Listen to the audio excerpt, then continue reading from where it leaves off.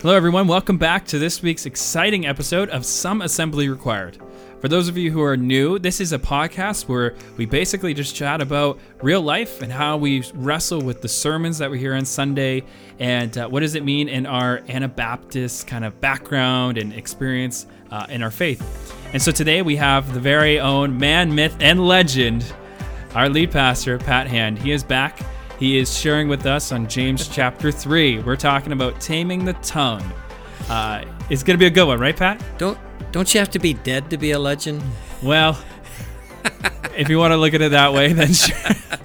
All right. You can take that as you want. But yeah, right. Well, I'm glad to be back, Nolan. I love our podcast, and I'm so glad that we can be back today to talk about James chapter 3. Yeah, chapter 3. Who would have thought? We're already on the third chapter, eh? Indeed. Now, this is a doozy. This one's a doozy. It's talking about taming the tongue. That's the main theme of this. And I got to be honest, that's a tough one. Yep. I don't know how many. For all of us. Yeah.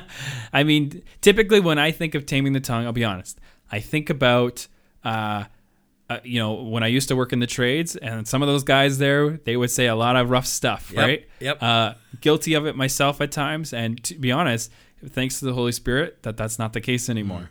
So there's a good testimony for you. It is. But we're going to talk about it a little different in the context of real life today. And we're looking at social media. Yep. I feel like I should have went like social media. But so social media, maybe give me some perspective. Have you had some nasty run-ins on social media with people and how they metaphorically use their tongue? I'm doing air quotes. You can't see this. Yeah, I saw the air quotes. That was nice. But we use words, right? This is who we are. The statistics say that we spend 20% of our life talking. And for some people, it would be much more than that. I'm guilty then the of that. introverts would be maybe less than that. But the fact is, on average, 20% of our life is spent talking. And so I think it's important. That sure is plenty of times to mess it up, right? Mm-hmm. And so sometimes talking's verbally, sometimes talking is on a keyboard, going out into internet land, social media land. And so we're looking at the tongue, and I'll put that in air quotes as well, the tongue and the power that it has to control us. In fact, the Bible says in there in James 3, it likens it to a bridle in a horse's mouth or a small rudder that turns a big ship. The tongue has the power to take over. It has the power to take us where we need to go. Sometimes, a lot of times, where we don't need to go. Right? For sure. So this is an important subject. Yeah, it makes me think about. So I love history. Yeah. And in particular, sometimes I'm weird. I'm an Anabaptist. I love peace, but I love military history too. It's so weird that way. But I think of guys like Napoleon and that who, for no reason, rhyme or reason, should they've been able to be in power, but because of the way that they could talk and the way they can inspire people. Yes. This has happened countless times throughout history. People have gained power. They've, manipulated people, or they've done these things through the use of their tongue. And while we live, this is weird to say too, we live in a time where you can use your tongue, air quotes again, but you're not saying anything on the computer. I've had my fair share of weird comments I've seen from people on social media. Have you? Yep. Have you not seen? Boy. I've received through the years some very interesting things that people would never say to my face. They feel quite emboldened when they're behind a keyboard and nobody's in front of them, right? Yeah. Do you think that has to do with the idea that sometimes when we're on social media, there's less risk to us? Right now, I could really go on and make a fake account and stuff like that, and you never know who it was. But people do it, and it's their regular account. Like, everyone knows who that person is, right? And people do that. Do you think there's just a lack of feeling like you're going to get caught or something like that? What do you think? I think when folks get in the moment and they're discussing politics or religion or any of those kind of things that seem to emblazon conversation. I think that they get on the internet and they have a screen in front of them. There's not a person on the other side of it. And I think it's a false sense of security. I can say, I'm in the moment, I can say what I want to say, and nobody can say anything back. You know, I'm not going to get any eye rolls. I'm not going to get anybody shake a fist. You know, it's the perfect one-way conversation. It's the perfect one-way conversation. You always win the fight when nobody can reply, right? That's right. And so I think people, I think they forget the power that words have. That words can open doors or they can shut doors. Words can endear you to people or they can just drive people away from you. And we can encourage, we can discourage with it, all of these things. And God says that the power of the tongue, if we're not careful, it controls us instead of us in control of it. And we do see that on social media. Yeah. That's where we see it happen. Yeah, that's very true. Yeah. Yeah, one thing I think about even just now is for some reason that passage where Jesus talks about faith the size of a mustard seed, but in the passage he says you can say to this mountain, you know, get up and move. And while it's in faith, it's, I don't know, part of me thinks like there is some kind of power in speaking something out, right? Yes, and speaking something over something or someone. I mean, he curses a fig tree and it dies, right? Like if there's ever been a physical representation of what our words do, it would be that fact, right? True. Especially as Christians who are endowed with God's Spirit. Yeah, and I think all too often, not only we cause damage with the tongue, but I think also we're mad, we get bombastic, we maybe even vitriol is a good word, as we write, this is how I feel about this, you know. And that's one problem with the tongue. The other one is what we say about people, and they're not there, you know. And that happens on social media a lot. The slander or the gossip or the criticism that, you know, again, it's one-way conversation. I can say it, and we don't realize the damage or the hurt that causes because we're in the moment, right? Yeah. Now, as a pastor who's been doing this for many years, you have to have seen firsthand, right, the damage of these kinds of things, words, and now social media is relatively new, right? But just maybe speak into that. Have you seen a lot of damage caused in churches or in communities by gossip and things? Yeah, I can give you a couple of illustrations. I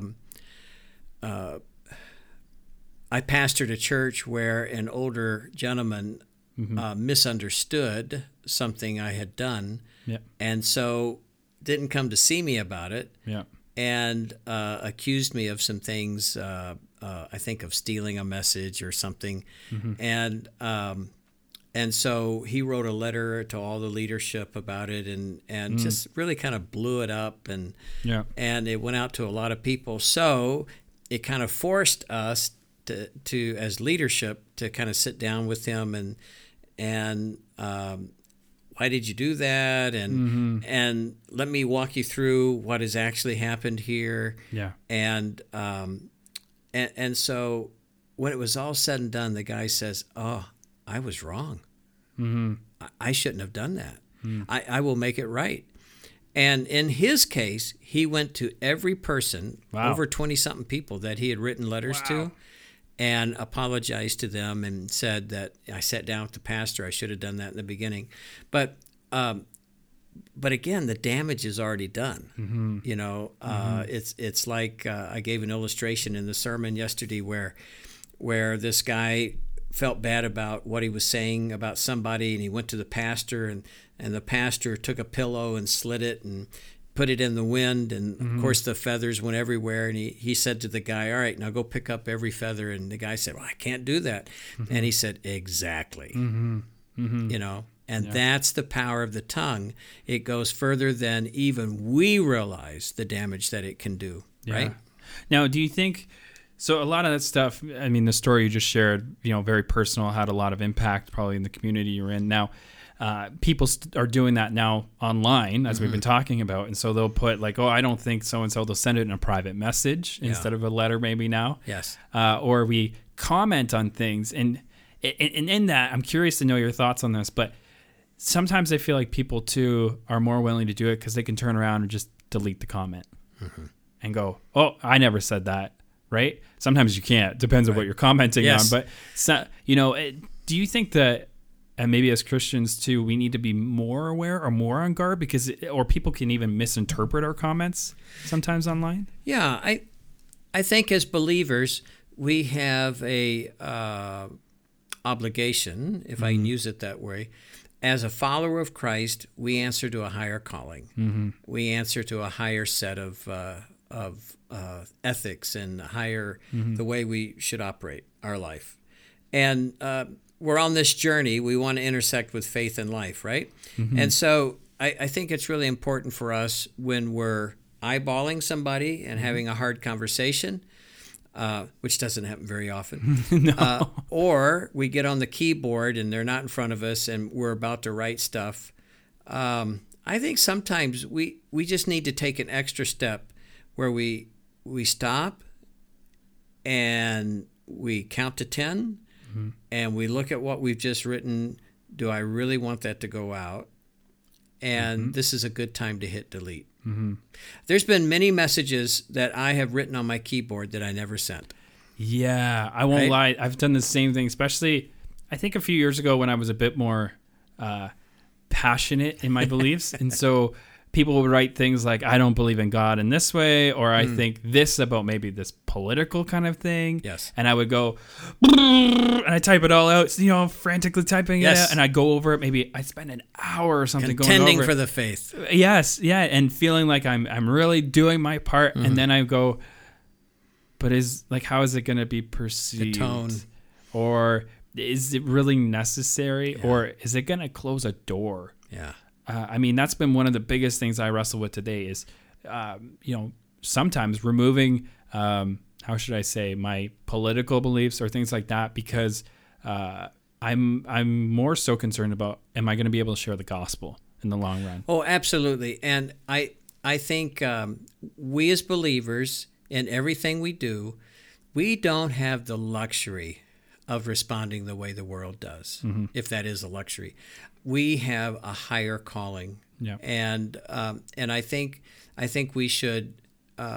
Lord, help me to have the Jesus tone here. I like that. And the other thing is, Jesus keyboard. The Jesus keyboard. And second, would I want to receive a message like that from somebody? Well, I'm mad. I need to get this off my chest. Okay, so write it and then hit delete. That's how you get it off your chest. But our words do hurt. Stick and stones may break my bones, but words will never hurt me. That's not true. I know people who are nursing hurts from things their parents said to them 40 years ago, that it just causes scarring and hurts and bruising that it's very difficult to get over. And I think the gossip thing, too, is something that's so important. There's a lot of gossip that you can get off the internet, off the social media. Or conspiracy theories. Oh, my goodness. Conspiracy theories. And I think sometimes our brains, some of us, we are just wired for conspiracy theorists to be open to those because we're just wired with doubt, or we're just wired with there's got to be something else going on. And I get that. We're all hardwired different ways, but still, as believers, the Spirit of Jesus still is what needs to be coming out from us. And so whether it's a conspiracy theory that we're just putting out there and it must be true because the internet said it, or our favorite commentator or even our favorite pastor said it, so it must be true. And, Rick Warren gives a great definition of gossip. He says, when we're talking about a situation with somebody who is neither part of the problem or part of the solution, then we're probably gossiping. And I just think that's a powerful word for us today, I think social media is a great tool. I think it's a great tool to bless and to inform, but it can be a lousy master. What was it? What was that quote you did from? I think it was Walt Disney as well. What was that one? Yeah, Walt Disney. He said a couple of phrases he used in life. He said, "I've seen two types of people. I've seen people who are well poisoners. That is, they just pour mud on everything you want to do. They just tell you how it's not going to work, and they squash dreams, and they just discourage people. That's a well poisoner. But then there's life enrichers that use the tongue as a tool to bless and encourage and to just to root on people to be their best and to do their best. And I think Walt was probably right about that. Yeah. Well, Pat, thank you so much for having this conversation about taming the tongue in the context of social media. And I think next time, before I make any comments, I'm going to type in WWJD first. Not a bad thing to do. At the top of every message, put it there, and then we can use that as the filter, right? That's right. That's right. We don't have to have photo filters. We'll just have that as the filter. So, but also the power of the tongue to bless.